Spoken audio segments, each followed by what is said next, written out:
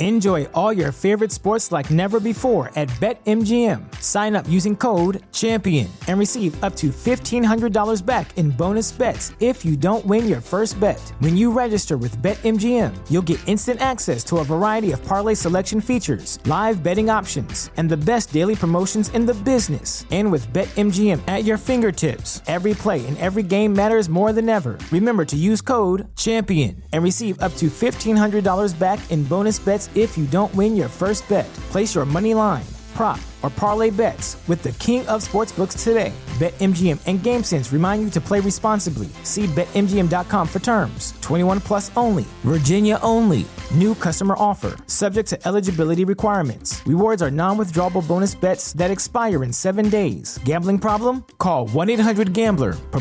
Promotional offer not available in Washington, D.C.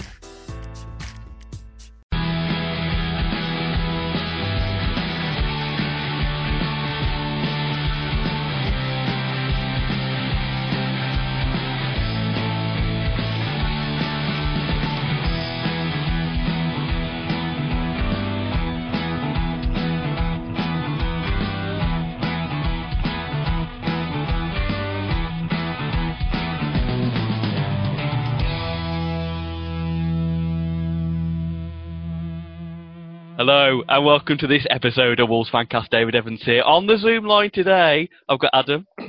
Hola. I've got Matt. Hola. And we've got Andy. Hey, yeah. Gentlemen, 3 bloody good points in the bag once again. We were all moaning the middle of the week. I know we had that podcast midweek, which was a bit mixed opinion, but really I don't care because Wolves got 3 points today in a 3-0 win against Everton. Before we get into it, gentlemen, how are you enjoying this sunny Sunday afternoon as we're recording at the minute? Chest out for Andy, chest out for me. I'm a bit disappointed that Adam, you haven't got your chest out, mate, either. Come on. Get your chest out for the lads. It's good job this is an audio-only call. Yeah, so we're all doing good. And Adam's on the beer. Matt's on the water. Andy, what are you on? Are you on any beverage? Squash. On the squash. Fancast fishing, someone's going to be on the squash. Of course. Gents, we're going to talk about a win in a second, of course. We're going to do Twitter Corner and we've got Burnley to preview as well. So really, we'll get straight into it. Wolves with a 3-0 win at lunchtime on this Sunday afternoon at Molineux against Everton. Jimenez, Dendoncker and Jota with the goals. Before we start, I'm going to go to Adam because Adam and I have been having a little chat on the WhatsApp about one little man called Daniel Podence. And he was very much the star man today. On the chat, Adam, you were saying to me that if he starts, he's going to bag a goal and assist. He basically nearly scored, and he basically gave the goal, the first goal. You must be a very happy chappy in the Price household. I was saying just before we come on air, I was like the South Park meme of who's the guy that sat next to who's the guy who sat next to his computer with just spaff everywhere? That's somebody's dad. Is it somebody's dad? It's one of the kids' dads. I'm not au fait with. Yeah, it is, isn't it? I think is it Stan's dad. I'm not too sure now, but yeah, that's me. That was me at up until the 70th minute when he went off. It was fantastic. I mean, we'll probably touch on a little bit more on Podence a little bit, but I was just delighted to see him start. To be honest, I don't know whether Nuno was kind of doing a Dendoncker in inverted commas, so to speak, with him and giving him letting him have a long lead in time before he gave his chance, but. No, I was just delighted that A, he had his chance, and B, he emphatically took it. Andy, what do you think? Podence made the mark today. He was an absolute delight to watch. I mean, some of the stuff he was doing was just next level genius. Some of the passes that he was pulling out, and it was incredible. Like, I love Jota, don't get me wrong, but you know what you get with Jota. It's a very smash mouth, direct approach. Whereas Podence showed that little bit more nous, I feel. And he managed to sort of... The cohesion of the front three was still there, even though two of the normal front three weren't in the team. How much were you drooling over Podence today, Matt? And especially with that combo with Neto as well. Yeah, I think it was great to watch. I mean, there's a lot of pressure on the guy because playing so much little football and then a start... in a game where the club or the team were under some criticism as well. It's a lot of pressure for the guy, and then he had a really mature performance where, you know, he had the confidence to do these tricks and make some passes that, you know, weren't easy and set up other players. He played as if he's been playing in that team for a while, which actually by minutes isn't the case. And he just played in a way that was so assured and, you know, even drawing fouls in a clever way, like a little pint-sized shit house. He just had a really assured and mature performance, I think, today. Open it up to everyone here. So fastest voices first, or how you want it. In general today, just try and sort the game before we go into more detail. Was it that Wolves were too good, Everton were poor, or perhaps it was just a mixture of the both? I think there's sometimes there's sometimes a bit of, there's a common view sometimes when you swat aside a team so easy. There's a tendency, it's quite easy really, just to say that the other team were poor or they're bad or shit or whatever. But I think we were so in control of the game. We made Everton look really bad. I mean, they hardly had a shot on our goal. So someone could use that as an argument to say, oh, well, they barely had a shot on our goal. That's because we defended really well and we just marshalled Everton's attack just with ease. And I don't think they probably had one decent chance they had all game. I just thought that with the lineup that we had pre-game, I was happy with the changes. And again, I think you said before, Dave, it could go one way or the other. And to be fair, sometimes it can't, because you could look at it one way and say, has he been a bit spooked by the last two results and he's just made two changes and just hoping for the best? But I say maybe he's held back Podence for a reason. But as I said earlier, he took his chance to come in. I was happy with Neto starting as well to add a bit more verve in attack. But I just think we made Everton look really, really shit, to be honest. I mean, they're a bit of a mishmash of a team, which I guess we'll talk about a bit later on. I don't really know who or what they are at the moment, but whereas we're the opposite. We've got our style of play. We've got flair, creative, attacking players when they can attack. But no, I just think we made Everton look bad today. Really did. Andy was going to say something then. Adam got there first. What words were you going to exhale out your mouth, Andy? I was going to say, really, you can only beat what's in front of you. But what was in front of us is a team of quite a few international players. It's not that Everton have got a bad bunch. There's no cohesion there whatsoever between them. But when you look at what we did, we actually took the game to them. We never really let them settle. And I think, like Price has just mentioned about the starting lineup, for me the key was the midfield too, because Joe Moutinho, he's been off his game a little bit, especially in the last two. So to drop him was quite a big call for Nuno, and I think having Dendoncker playing quite a reserved role allowed Neves to step up maybe 10 yards further forward, because Neves' normal position is probably on the D of the centre circle in our own half. But it was probably the other side in this one. And by being able to influence the attacks, it glued together through him. And I think that for me was the key moment, was the way he was able to just pick the ball up, spray passes out, bring players in. Because I saw that Everton lineup at the start of the game and I did think, that is still a good starting 11. And then at the end of the game, you think, how has that happened? Matt, what were your thoughts on the Everton kind of performance? Was it the case we were too good, or was it a mixture of both, Everton being poor? I think it's a mixture of both. In that Everton disappointed for me in a way when I try and look at it objectively, because there was still a sniff of Europe for them prior to this game. Looking at the fixtures that they've got left as well. So they've still got to play Villa and they've still got to play Bournemouth, two teams that are very, very winnable games for them. And I just thought a real lack of ambition on their part, helped by the fact that we seemed revitalised and we weren't creatively stifled like we have been. And in almost a strange way and a bit of a hot take, by not having Traoré on the field, some of the players were forced to be creative outlets and not just give the ball to Traoré and let the Traoré show do its thing. And I think with that fresh attitude and a combination of Everton not showing a lot of ambition, it was a rollover in the end. Matt with the hot takes. Probably a little bit of truth to it, to be honest. When you've got a player like Traoré, there is quite an easy tendency to just give him the ball, and as he did for the last 15 minutes, just barge past 3 or 4 players.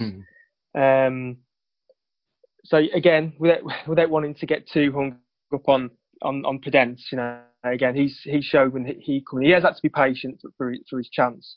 What's that, Adam? You want to talk more about Podence? Is that right? Shock. Well, I mean, to be fair, it's not just me who's been championing him, and I know there is a tendency for when players aren't playing and results aren't going your way to make an instant reaction to say play him and results will start going our way again. But as I said before, I guess what we've found with their longer term successful players is that they've had a longer bedding in period. So Traore had a bedding in period. Yeah. Dendoncker definitely had one. We all really like Dendoncker now. I think without speaking for everyone, we all consider the benefit he brings to the team. But for the first 6 months, he didn't get a sniff, did he? He didn't get a chance. So maybe, just maybe, that he's doing the same with Podence. And the only difference with Podence is that he's up against quite a lot of other attacking players. Nuno does have a lot of options really when it comes to if he's going to play three up front. He's got a lot of options: Raul, Adama, Jota, Neto, and then you have Podence. So maybe that's also been in his mind when he's grabbed his chance today. I just hope that he gets, he can get a run of starts. I appreciate there's only a few games left now, but he can really show what he can do. But it's good that we're not overly reliant on Traore, especially if he's got his dodgy shoulder and he keeps going down with that all the time. So yeah, it's good to have the options. There's an interesting hot take there from Matt, actually, because if you look at the last two games, it did get to a point where the only tactic seemed to be give Traore the ball and try and cross it in on the right, when maybe once out of 10 crosses, it may convert into something. And it felt very similar to a Costa Sacco of old, where it was just give the star player the ball and let's just hope he does something that creates a chance. I think that's fair. We for the last couple of games we have looked completely out of ideas, and as Adam said, it's such an easy thing to do to just say, okay, give the ball to Traore and he can keep running. But if it doesn't work after the 20th time, it's not going to carry on. It's not going to work in the 21st. You did need to vary it up, and that's exactly what he did today. And we were all calling for it midweek. I mean, we were probably calling for it before Arsenal, actually, just to try and get a few more faces in and get some minutes on the pitch. So I'm glad he's finally done it, and it's paid dividends. No, yeah. Go on, Matt. Well, I just think for the reasons that we criticise Nuno midweek are the reasons we should really praise him for today, in that he's had the courage to roll the dice a little bit and let's do something a little different that is new to him as far as this season goes, and it's paid off. We and rightly so have criticised for perhaps a negative attitude when it comes to substitutions or in terms of his playing style. But to roll the dice in the way that he did today, I think has only benefited the team, and now it gives him a really nice problem over the next couple of games about what do you do with that attacking three, if that's what he wants to play. Do you know what I mean? If Neto isn't injured for the remainder of the season, we don't know how that's going to fare out. He's got a plethora of options that he can play with, and it's going to hopefully give some exciting football. Now, I know what you're all thinking, chaps. You'd like to hear from an Everton fan, wouldn't you? You'd like to get their perspective of the game. So hopefully this works. If I just let Thomas in now. This is the magic of Zoom, everyone. And fingers crossed, it's going to work. We don't usually do this, but is Thomas there? Hello, yeah. There. All right, cheers, Thomas. Thanks for coming on. Thomas Robertson from the Toffee Blues podcast. Thomas, thanks for coming on. I appreciate in these type of games, especially how it went on, to come on to the opposition podcast and talk about it. It takes a lot of guts, so I do appreciate you coming on. Just firstly, we've just been talking about the game. We were kind of talking about whether from our point of view, was it the Wolves were too good, Everton were poor, or was it a mixture of both? What has been kind of the Everton view after the game of how that went? I definitely think amongst most of our fans, we were just atrocious. It was nothing really new that we'd learnt, though. We've been poor for the last few games, really. And I'm not saying Wolves didn't play well, but I don't think really that much effort really had to go into it because we were abysmal. I mean, Gylfi-Sigurdsson and Davies kind of just summed up our performance, just constantly passed backwards. Neither of them actually attempted a single dribble in the first half. I don't know what happened to that start in the second half, but that was the start at half time. It just showed, Wolves didn't really have to come out of second gear, I don't think, to really beat us today. Because, I mean, we were subpar as we have been. And then, obviously, the goals, I'd say the penalty was definitely avoidable. I don't know why Digne went to make that challenge. It was a penalty. People have argued that it wasn't, but it definitely was. Then second goal just after half time, the lad that came on, 18 years old, no Premier League experience, and loses his man, a tricky one. And then the one after that, Neves' pass was just ridiculously good, really. But then I think it was much more Everton were poor as opposed to Wolves being, great. And what was your kind of hope after lockdown? Was it with this team, especially with Ancelotti, was there still a hope of pushing for a Europa place? Is that kind of gone now in your minds? I think it's definitely gone now. Yeah, I think we're way off now. But definitely for the first few games, that was definitely the ambition. Obviously, we came back, got the draw at Liverpool, which was a good result when it was. Then we beat Leicester and Norwich, and then I think we were only kind of 2 points off when we came up against Spurs of kind of the Europa League position. But obviously, the performance that we put in against them was embarrassing. And then we got ran off the park by Southampton after that. And then obviously today's game, the ambition's definitely gone. We're not getting Europe this season, but definitely after the restart, I think a few people still hope we might be able to sneak in. And what's the thought with Ancelotti then? Is it more? Do you see this season now more as a transition season with Ancelotti, in the hope that in the summer he will get the funds and the type of players he wants to push Everton on to where you probably think you can get to? Now I definitely think it is, yeah. I think as bad as it is that we haven't got Europe, I'm not sure it's going to be the worst thing ever next season with the fixture pile-up. Obviously, we'd have to start ridiculously early. Everyone's going to already. And there won't be a proper pre-season or anything. And I think it has to be a transition period now. He has to start implementing his tactics more. Obviously, because there's been a massive change in system, really, from Marco Silva playing a 4-2-3-1 to now. And normally we play a 4-4-2. We came today with some sort of 5-3-2. We had something going on today, which it's quite hard to follow most of the time. Obviously, we had like Digne at centre back. It was a bit confusing, but I think it's a good chance for Ancelotti to realise who he needs to get rid of. But I'm sure that doesn't come as a surprise to him. There's a couple of names I can think of, players like Sigurdsson and Davies that I did mention. But obviously, no Europe's not the greatest, but I don't think it's actually the worst case. After everything that's happened now as well, our players look, shattered. We've had quite a few injuries going into this now. I think whether he'll get funds in the summer, I'm not certain, because obviously there's financial fair play rules, that's been spoken about us for a while, because obviously we have spent massively in the last few years now. So I think he might be able to strengthen some certain areas, but I don't think we'll be seeing a summer like we have with the big I don't actually know what the actual final fee is of what we've spent over the past 4 or 5 years, but I don't think we'll be seeing a summer like that again, even though it's as if we need it now more than ever based off today's performance, to be fair. Gents, is there any questions you want to ask Thomas from an Everton point of view? Yeah, I've got a question, moving gears slightly. Post-game, I looked on Twitter and there's a lot of people questioning Jordan Pickford as England number one. What are Everton fans' opinions of Jordan Pickford?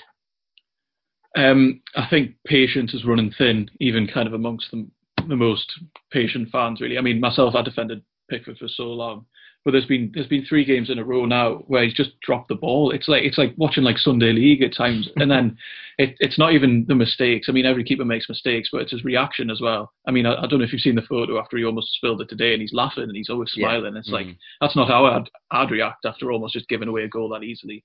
But I think in terms of priorities, I think because obviously we can't spend as much as we have been doing, and people were saying, oh, he's not great, but we can't really afford to strengthen goalkeeper when we need other positions. But he's kind of doing his best job to make it seem like he is what we need to strengthen now. He's worked his way up the priority list, and I think he can keep making these mistakes because we've got no one to come in for him. We've got Stecklenburg on the bench, but he's 37 or something now, and he's off to Ajax.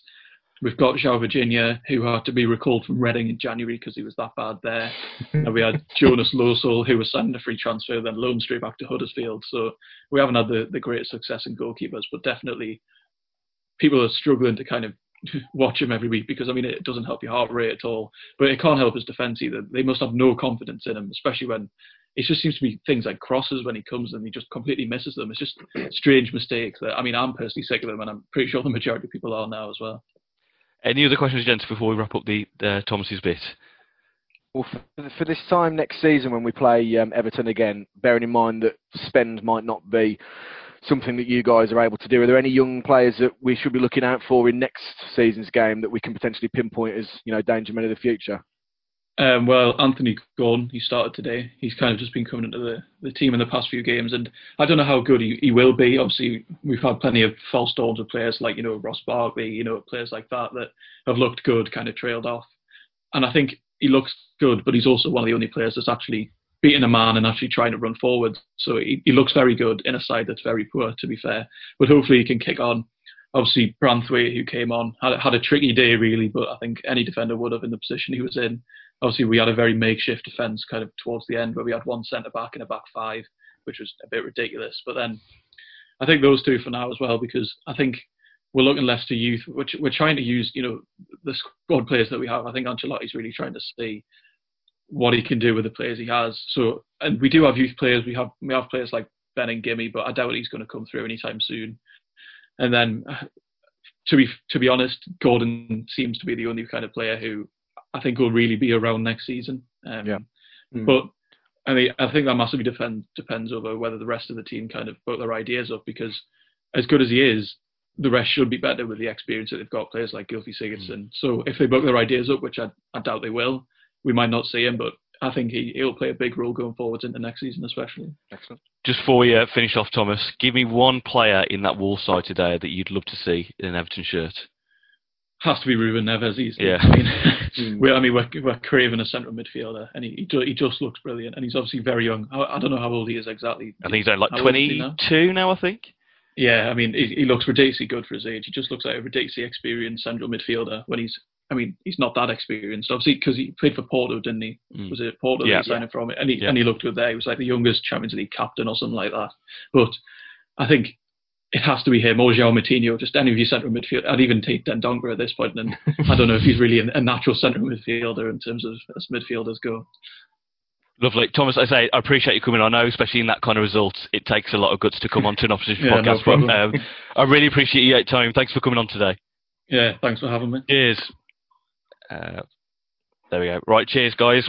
Right, let's talk a bit more about Wolves again. Let's talk about the goals. Let's talk about the goals. Goals. Damn lovely goals. Jimenez penalty first. Thomas kind of touched on it there, but what do you think? Penalty for you? Without a question. Yeah. All day. I'm surprised that I know they need something to talk about, but I'm surprised that the pundits, wax lyrical about it so much. Kicked the back of his leg. Is a needless challenge in an area that didn't need to be made. So it's a penalty all day for me. Can you appreciate the little bit of PlayStation skill there from the little man as well? I don't know if it was what he intended to do or not, but something happened and he managed to get in between the two of the players. What's the controller setting? What's the controller settings on that? What would you have to press to do that? You must have R2 permanently held down. Is it still R2? I'm assuming it's still R2. I haven't played the FIFA since FIFA 13. Flick the analog left Back and right. in my day, it used to be R2 and forward. It used to be forward flick with the analog stick. I did think it was a penalty. Yeah, you could see he's kicked his standing leg. Jimenez, he scored all 6 penalties now he's taken in the Premier League so far. I think there's only 4 players better now who have got 100% record. And shock horror, gents, the first half goal. We scored in the first half. Yeah. Let's get up that first half table. That's what I want to see. I don't care if we're in Europe. I want to be up that first half table at the end of the season. And then, as much as a shocker as that was, at the start, right bang at the start of the second half, free kick, Neto curls a lovely ball in, Dendoncker with a header. I mean, what a great start to the second half. I was still in shock from the first half. Yeah, with the second half goal, I'd literally just got me a drink, sat back down. I thought we were defending it, not attacking. I was like, hang on, what's going on? And then when I saw us celebrating, so look, it took me a minute to register what had happened. But yeah, it was great. His movements off the ball to get in front of his defender, and then tiny Jordan Pickford was nowhere near it. If there were fans in that stadium, that is a classic. You're still having a drink in the concourse, and you're running back and you go, "What? What we scored?" Like, absolutely. Even at home, those old habits don't die. Jan, have my bovril. I'm going to go see what this is. I was worried at one point, and also when I was listening to Carragher's commentary when they did the replay, he almost was suggesting it might go to VAR at one point because it almost slightly looked like that Donker's hand was offside. I was like, no, don't go to VAR. But no, it was all fine. It was all good. I loved it. And then the final goal called Jota off the bench. What a thronker. I mean, I had to really watch it to see it got in because the shadow on that side. You couldn't really tell what was going on, but that was a classic Jota Man United FA Cup goal. Yeah, It was. absolutely. It was in the Neves pass, to make it as well. That's what we pinpoint is. That's what we think of when we think of Wolves at their best. Those amazing balls that come from the middle of the park that have absolutely no right to create a chance that do. And I was a bit annoyed at first because obviously Jota has that one-on-one chance, doesn't he? And I was like, how is he fluff that up? But he makes up with it. He makes up for it, doesn't he, with that goal? I was the same as you, Dave, to be honest. When Jota hit it, I'd wait a 2-3 second delay because I couldn't see, because of that shadow of the goal. I couldn't really see if it got in or not. I had no idea. It's a lovely goal. Go on, Mandy. I was going to say, especially because he went near post rather than putting it across the keeper. So you think, has he just hit the side netting? But he put that much power in it on his so-called weaker foot. It was thronker is the right word for it. Thronker. Someone is going to make the Partridge video, aren't they? Someone will make that video. I think we all had thronkers today. Yeah. That goal from Jota, he's scored 5 goals off the bench now in the Premier League. It's more than any Premier League player across all competitions. More statoids for you there. And the final bit I want to talk about, because it could have been more. Obviously, Jota's one-on-one, but also Troy always miss at the end. You know what? I'm still slightly annoyed at that. It was a great build-up. Jota does so well. You're thinking, there he is, Troy, and he hits the crossbar. We do seem to have that sometimes, don't we? I know we had that one with Neto against Espanyol. I'm sure there's been a couple of other times where sometimes we make hard work of the easiest opportunity in front of you. I mean, all he had to do was redirect it, but he somehow managed to try and power it. It was like he'd just held down circle for too long. I want to talk about any notable performances today, guys. Neves, for one. I know Podence was very much man of the match, but not just his through ball. Matt, what was your kind of take on Neves' performance today? Yeah, it was assured and calm, and it was really good to see that because, like we've mentioned earlier, creatively we've looked a little stifled and a little out of ideas recently, and we need that spark sometimes just to get us going. Don't get me wrong, he had a long range effort himself that flew over the bar that seems to be a little bit of a habit as of late. But apart from that, it was a really assured performance and something that we've been really craving. We can't rely all the time on playing through our wing backs and hoping that we'll create something that way. We need to do it from all areas of the pitch, and to see him do that today just shows that actually there are other options that we can utilise, and that's what wins your games. You can't resort to the same tactic over and over and over again. Some stats from Neves today. Obviously got his assist, 82 passes completed, and 89.1% pass completion, 5 tackles won, 3 interceptions, 11 ball recoveries. Neves back at it, back in the habit. It was the whole, and certainly for his goal, it was a whole passage of play right from the start, from winning the tackle on the byline to then producing the pass. I think because he really, as much as we love to big up the GOAT, Moutinho, and say how great he is, it's probably been a bit harsh here, but he's not going to be the future of the club, is he? He's not going to be someone that we can't ask him certainly to keep playing the number of games he's played this season when he's shortly about to turn 34, I think. So by all means use him as we can, but someone like Neves, who is certainly, I don't know how long term his future will be with us, but he's obviously the longer term bet. So I'm happy that he's pulling these sort of performances out of the bag, because he's showing everyone what it is he can do and the skills that he has got in his locker. I think with Moutinho, they're just going to freeze him and they're going to bring him back in the future. Like in Futurama, they're just going to get his head, put it in a jar of water, put it on robot. Moutinho can play forever. Anything else on Neves for you, Andy? Was there anyone else particularly you thought played well today? In regards to Neves, it was a very commanding performance. You can see why he was a captain of a Champions League team at the age of 19. Because he took the game by the scruff of the neck and he made it run to his beat. So, yeah, in regards to Neves, phenomenal. Other performances, I thought Neto had a good first half. I know obviously he went off injured, So maybe he wasn't 100%, but he looked like he was full of running. I've grown to love that kid. I just think he's incredible. I know I gave him some shit earlier in the season, but he just keeps proving me wrong every time I see him, and I love him for it. He is the archetypal kid in the American bad boy in the American teen film that the girls want to be with. The moms warn you about. It's like he's the bad boy on the bike, but he's got a heart of gold.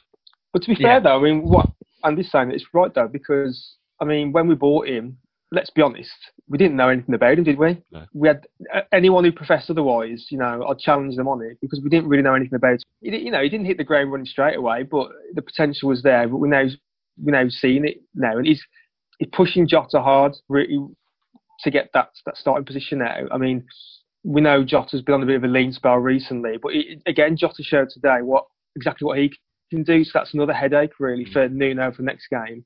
If Neto's injury indeed doesn't seem to be that bad, if he's fit again, he's got another selection dilemma there, which is good. That's fine. He's got if he's playing 3, he's got a choice of 5 to play 3 positions. So, 2 really. Cause let's face it, he's not going to drop Jimenez, is he? So, it's just good options for us to have. Oh, the scenes if that Jimenez overhead kick goes in the net. Oh, jeez. That would be so good. In the WhatsApp, a couple of people were mentioning about Doc, perhaps not at the races today and not in the races in other games. Matt, what do you think of Doc today?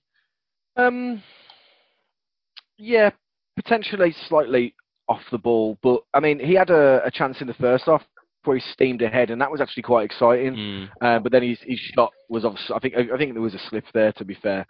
Yeah, again, not at the races, but because of the way that we played, we didn't require him to be at his best for us to have a successful game. So with that in mind, I mean, I do think he plays better sometimes when Traoré isn't on the pitch with him, personally. And I don't think, it wasn't his greatest performance, but in a team performance like that, you can afford to have a couple of off players, and it's just one of those days for him, really. I don't think it'll one that he'll try and get the DVD burnt for, put it that way. I think he misses, sometimes I think he might be someone who misses Traoré, Doherty, because he had such a good link up with him on the right hand side, and they seem to dovetail him quite nicely when he's not there. I don't know, you do, as you said, you do tend to seem a bit inhibited. I don't know if that's just me, but that's just what I've picked up on him and since the restart, that if Traoré's not there, sometimes you don't really see the best of him. A nice little stat that came out after the game. Wolves have become the first English club to win competitive games in 2 different Julys in the same season. I love that. Basically, Wolves are the kings of July. Let's proclaim it now. All rise for Wolves. Jensen, all in all then, it's great to get back on the winning front. Obviously, you appreciate in the last 2 games the performances and the results, especially the gut puncher against Sheffield United. But I think probably today, it wasn't just the win, it was the fact that it was the performance. Wolves seem to be back to what we know. Yeah, absolutely. After a few, like thinking Arsenal, they've got some decent players there. That was never going to be an easy game as such. Sheffield United was, it was a kick in the bollocks. We never turned up. We never got going. So today, it had the potential to just be another drab, dour game without a shot on target, but seeing those positive changes, not being passive like we generally have been, I think if the fans were there, you could just imagine it would have been the most buoyant atmosphere of the season. It would have been a great game. Well, gents, on that note, we're going to have a break. We're going to do Twitter Corner. We're going to talk about Burnley right after this.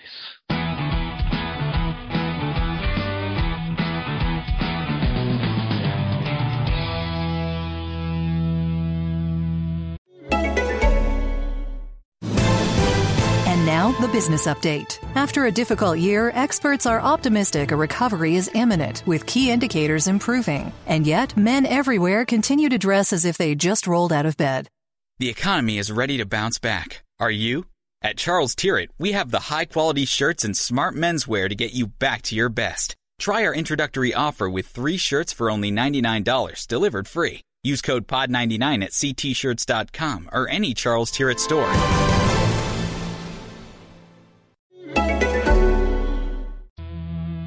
Right, before we carry on, it's the halfway point of the podcast, and you know what that means. It's the best bit of the podcast. You get to find out about bloody good websites. Our website's a bloody good website, and I know you love a bloody good website as well, and our website is done by our friends at pixelyetimedia.com. It's even better than that Space Jam website, which it's still online. Go online, go on Google, type it in. The original website from that film is still there in all its glory, and our website is even better than that, and it's done by our friends at pixelyetimedia.com. If you're looking for a new website for your business, go check them out. And they're not just web designers either. They're a creative agency that cover all your design needs, from websites to brochures, signage and marketing, branding and more. So why don't you go check them out at pixelyetimedia.com.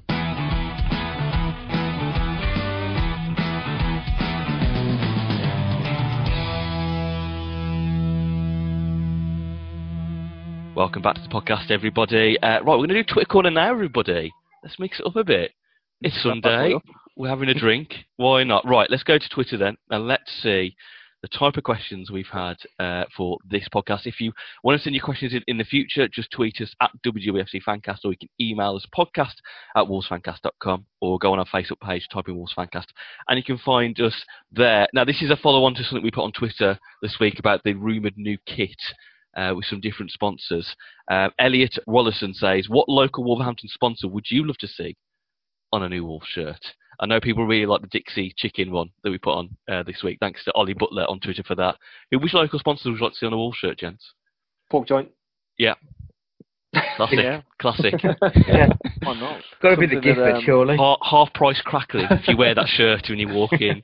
Yeah, Gifford for one. What is there going to be a tagline underneath it though? Gifford always sit on the throne. Maybe we could have that on the back of the shirt. Yeah. So we've got Dixie Chicken, obviously. We've got Gifford there, pork joints. Matt, any local sponsors for you? Other than having Banks and Don't Be Bitter on it or something like that. Exactly. No, I'm happy with pork joint, and well, to be fair, if Gifford, if it means we can get any kind of freebie on the back of it with a season ticket or something like that, it would just save me from an expenditure point of view, because I spend far too much money in that place. If it means we can have a guest DJ slot in the Gifford of a Friday night. Yeah. Oh my God! Can you imagine a Fancast musical takeover? You imagine if Blastoff, I mean, God rest its soul, was still around, Blastoff would be great, just as a sponsor. Yeah. Oh, that would be. That's really would be great. Again. The main thing that I associate Blastoff with is Red Stripe. Yeah, it is. Yes. So Red Stripe then. Let's just maybe Blastoff and then a mini. Yeah. Well, Red Stripe can be on the patches, can't it? I'd like to see Charlie's Fish Bar. Ooh. As a sponsor. That'd be quite good. Yeah. Okay, another one. The only alternative for me, would be have to be Chapel Ash Grill, because that's something that you just have on the way out of town, on the way back. Snip in, have a Chapel Ash Grill, 2 in the morning. or Mr. Tika. Oh, of course. Yeah, Mr. Tika. Yeah. Again, wear your shirt after the game. Get 10p off something. It'd work. This kind of links back to the Everton chat we had before. B Townley on Twitter says, is this Everton side the worst Ancelotti's ever managed? It's got to be down there, surely. It's definitely the worst we've seen him in the English game, anyway. I was going to ask the Everton fan, actually. I thought, because is he really the right guy for the job? Because, I mean, yeah, obviously he's a massive name in the world of football. That goes without saying. But when you look at the teams he's managed, all very high-profile teams with a lot of money to be able to spend to buy who he wants. He's not going to be able to buy who he wants at Everton. One, because they're not a Real, Paris Saint-Germain, whoever else is managed. And two, money will be tight. So I'm just thinking, what's he going to actually be able to achieve there at the minute? I'm just a bit unsure of what he's actually going to do, given the group of players he's got. I'm just going to preempt Dan if he's listening at all. I believe that Ancelotti managed Napoli, not PSG. So Dan, don't get annoyed at Adam by that error. No, he definitely managed PSG, didn't he? Has he managed PSG? Yeah. Then I apologise to both you and Dan already on this audio call. Yeah, because it's interesting, because the Everton fan was talking about he doesn't think they'll have money to spend in the summer. And then you brought in Ancelotti, who will probably want to spend money to bring in the type of players that Everton's owners want. I think they've spent quite a bit of money over the last few managers, so there's probably in danger of some FFP shenanigans. But you look at that team, and it looks like it's a team of 4 or 5 different managers just sort of thumbed together. So they probably need to sell, if to be perfectly honest, in order to build and then go again. Moving on then, Paul Wharton says, who wins a penalty shootout, Jimenez or Tomo? So both of them on the pitch. Tomo in his prime, Jimenez obviously now in his prime. You put him on a pitch, 5 penalties and sudden death. Who's coming out on top? I think probably Jimenez. There's no doubt about it. When he's walking up, he's watching the keeper where the keeper's going and then going in the opposite direction. Whereas Tomo was more about just making sure that he's hit it hard enough that even if the keeper goes the right direction, he's probably not getting there. I'd take the technique over the power myself. Matt, who are you going for on that one? Well, on the stat, I wasn't aware of the stat you gave me earlier, and I do love a good stat, so I'm going Jimenez on stats alone, and I like the analogy about technique over power as well, so we're going down that route. Adam, are you going to make it a hat-trick for Jimenez, or are you going to give one to Tomo?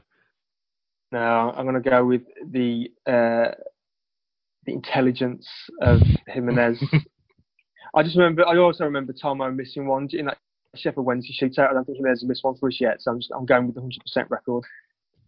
I always like with Jimenez with his penalty today where he has that pause as to before he places it, and sometimes I think he's just going to leave his leg up in the air and go, which way? Which way?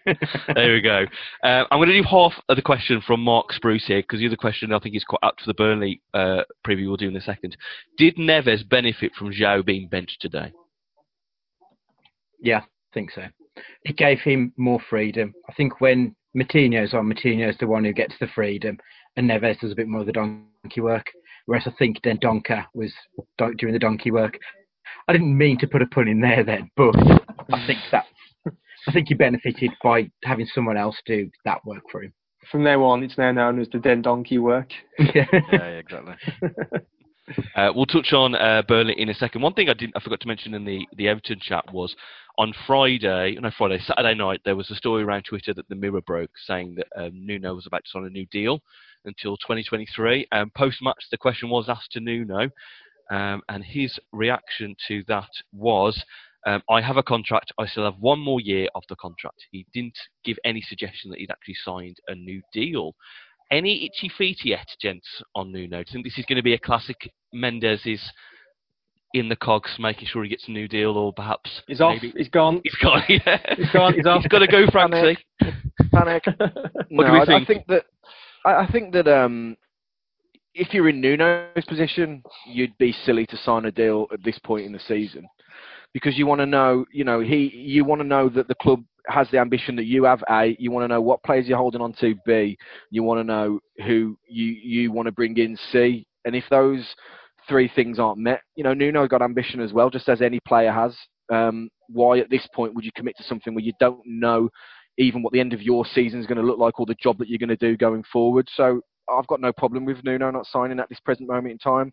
If we're talking 6 months till the end of his deal or something like that, and he hasn't signed, well, it's a different story, But when he can commit to the project once the cards are laid out, then I think that's fair enough.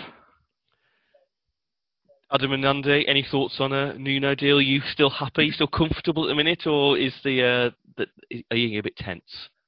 I'm perfectly fine with it. Sort it out pre-season when there's not more important things going on.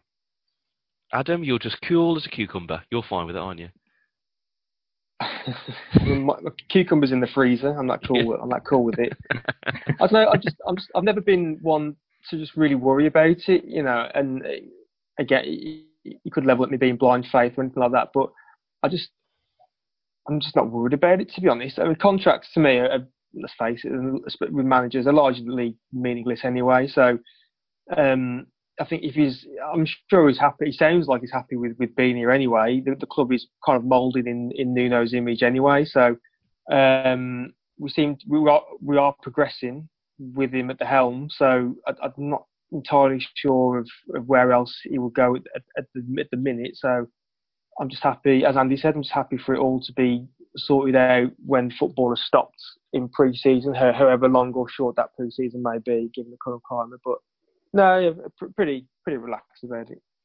We're going to talk about Burnley. Gents, as of recording on this Sunday, the 12th of July, unfortunately, we won't be able to ask Alexa to play that tune because Villa have won their game against Palace. Hopefully, we can pause that for a later point. But on another Claret and Blue team, Burnley is the next game. Is it right? Should show you how much research I should do. Is it Thursday or Wednesday? The game. Wednesday, isn't it? It's Wednesday. I think it's Wednesday. I think so, yeah. It's on the BBC. For those listening outside the UK, you must appreciate this is a very rarity. This is Wolves on the BBC on what we call normal telly. Just never happens, and I still find it I still get excited as a kid, knowing that I'm going to watch Wolves on the BBC, on terrestrial TV. I like it. It's fun. Everyone else is like, nah, it doesn't matter, Dave. Just get on Sky. Right, Burnley, they're ninth at the moment in the table. They're only 5 points behind Wolves. They've got a great point against Liverpool in their last game, which stopped Liverpool's 100% record at Anfield. It's weird with Burnley. I don't know what you guys think, because if you look at their side, kind of like Sheffield United, they don't look like a team on paper by names that would be a top 10, but they always seem to do it. I always put Burnley down as a team that eventually I think they're going to have a relegation battle, and they never do. They're always quite good. How much, Matt, I'll come to you first, how much do you think is that down to Sean Dyche? Yeah, I mean, like you say, you look at their team sheet. It's not the sexiest team sheet in terms of names or high profile, or even players that are going to be linked with major transfers in the summer or anything like that. And I think with that, there is a massive amount that Dyche has done with that team. You don't attribute them to spending a huge fortune either, and they are consistently in that part of the table. If I was a fan of the club, I'll be thinking to myself, does complacency come in over the next few seasons? Because if we're not going to push on, we're not going to spend that money and get those higher profile signings, are we going to become... I always attribute this kind of team to a Fulham who kind of languished there for a while, and then, with no ambition, other teams around you are going to surpass you. But I think Dyche has done an amazing job there so far. And I just wonder, though, where does he go from there? Because I don't think you'd argue he's an elite manager. And if he gets a chance at a club, much like how Moyes, when he took over at United, is he only ever going to get that chance with a club like that actually are in transition, a club that actually don't want him to spend a lot of money, that want him for his calm and stability, and that ultimately results in failure for a lot of big clubs. So I don't know where he's going to go from there, but Burnley has certainly benefited from him in the short and long term. It's interesting with Dyche, isn't it? Because out of nowhere in the last couple of weeks, there's been rumours of him maybe leaving in the summer, maybe a bit of a falling out with the chairman. Can Burnley do better than Dyche? Because I think we've had this before, haven't we? Didn't they have someone for a long term and they got rid of him, and didn't Brian Laws come in when they were in the relegation battle and they ultimately went down? That's what my memory is saying. But anyway, Dyche. Can Burnley do better than Dyche if he goes? I think they might struggle, to be honest. What Dyche has brought to Burnley is that he's made them into a team. If you look at some of the teams who are below Burnley in the table, so for example, you've got today's opponents, Everton, Newcastle, West Ham, Villa. They're big name teams, but you look at them and they might have one or two outstanding players, but there's not much of a team spirit there. Whereas you look at Burnley and they're all pretty much on a level with each other. So I think that there's something of what's the term? Greater than the sum of its parts. So I think you can attribute that to Sean Dyche. I think that's what he's brought to them, is this sense of togetherness, which other clubs don't seem to have. Who are people going to be wary of come Wednesday night when against Burnley? Which players stick out for you when they're on the ball thinking, oh, hang on, here he goes? Probably our old nemesis, or our old familiar player, Chris Wood. He's probably... I think him and Rodriguez are their main goal scorers. So, as kind of what the guys have said, they're not a team with too many standout players as such. I mean, greater than some of its parts lends it perfectly, as Andy said, to Burnley. I think if you take Dyche out of that, then I can see it kind of falling apart a little bit. But I mean, you can bet that when we play them, they'll be well drilled. It'll be probably be tough to break them down, and they'll probably be a bit of a stubborn team. I remember us playing them last season at home when we beat them 1-0, and I think we had about 30 shots on target, but only managed to get one in the second half. So I can probably see something a little bit similar when we play them. It'll just be a bit of test of patience with them. Burnley have got a good win actually, after including this game. So they've got Wolves at home, but they've also got Norwich and Brighton in their last two games. So although they're on 50 points at the moment, they would still probably fancy a bit of a late push for those Europa spots, even if it's a qualification one. Yeah, absolutely. They can still sneak in at 7th. I mean, Sheffield are 4 points ahead of them, but yeah, they're going to want to finish the season as strongly as possible, especially when you think that for every place that you finish higher, you get that bit more money. For a club like Burnley, you want that extra bit of money because it's going to help you in the summer. Talking to Chris Woods, Kenny Jackett must still feel annoyed that, wasn't Chris Woods the player that Kenny Jackett tried to get every summer? He's still trying to get him now. He's still trying to get him now. Do you want to come to League One? No, but just come on. Come over to League One. This is the part of the question I wanted to ask that Mark Spruce sent in. The other part was, does Podence deserve another start against Burnley? I think absolutely, yeah. If you don't reward a performance like that with another start, why bother? If you know what I mean? Unless there's something tactically that I don't get paid thousands of pounds a week to spot that actually wouldn't benefit from Podence playing, then I think you've got to play him, because if he's going to have that kind of impact again, we're more likely to create more, score more, and ultimately win the game. I agree, yeah. Of course you agree, Adam. Of course you agree. You're always... No, yeah, of course. But I mean, there's two ways to lose a player, and that's drop them without explaining why, and to not reward a good performance. And I think I saw like in the post-match comments that Nuno said that I think they've drilled into him. There's a reason why that he hasn't played for so long, and it's about the system. They've got options, etc., etc. But he couldn't really have done much more than what he's done today, to be honest with you, other than Pickford allowing that ball to trickle over the line and trying to get a goal. There wasn't much more he could do. He literally, we've all been raving about him. It's not just me. We've all been raving about him since the game started. So he's more than grasped his opportunity.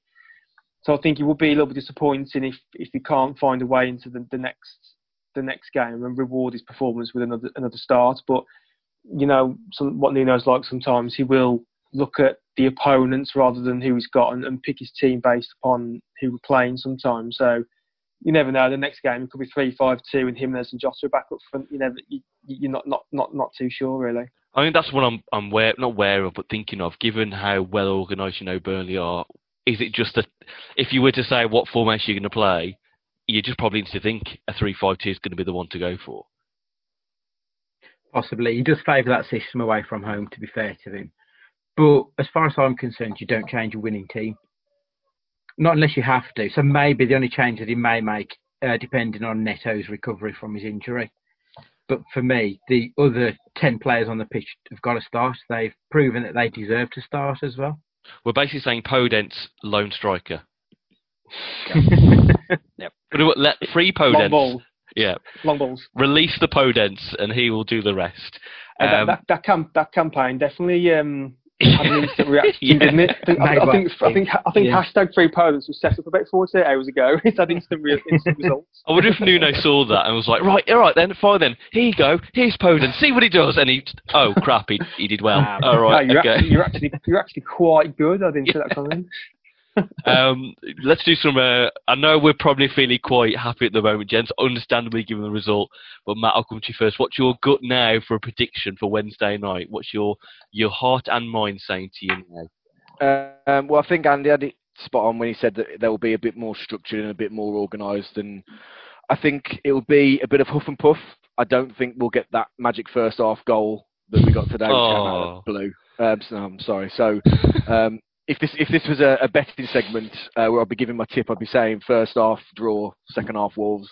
I think we'll end up with a 1-0, maybe a 2-0 as a best case scenario. But I think it'll be a bit more meat and gravy than sex on the beach. Put it that way. Andy and Adam, what are you going for? What's your heart and mind telling you right now for away to Burnley? It's going to be a tough game. It's going to be a bit of a battle. I think there's a reason that Sky and BT gave this match to BBC. It's not going to be sexy football. I think we may scrape it 1-0. Adam, the captain of Positive Club, I'm expecting a positive answer. What are you going for? I do. It is what Andy says. Basically, like BBC get chucked the fish heads of the games, don't they? Just have that, you peasant.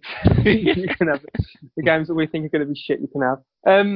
I don't know. Well, I'm envisaging a win, of course, but I mean, I don't think it'll be. I think it will be tough. I do think they will be tough to break down. I only think there's going to be one goal in the game. I think we'll win it 1-0, but I don't think. It won't be. Certainly won't be as easy as it was today.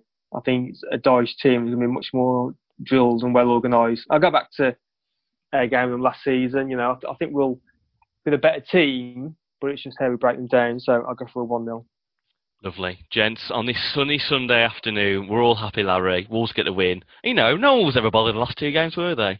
No one was bothered. What? Yeah.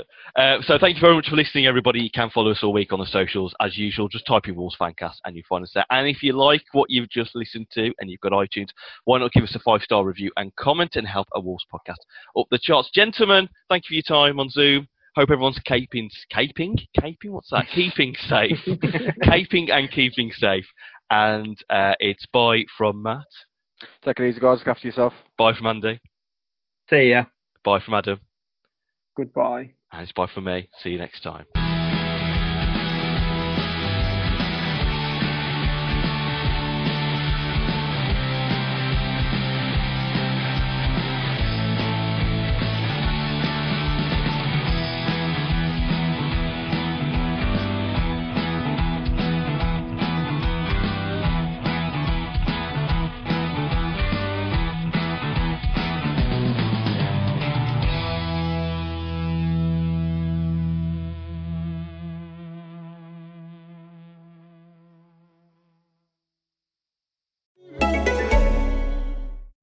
This is what renting furniture with Feather looks like.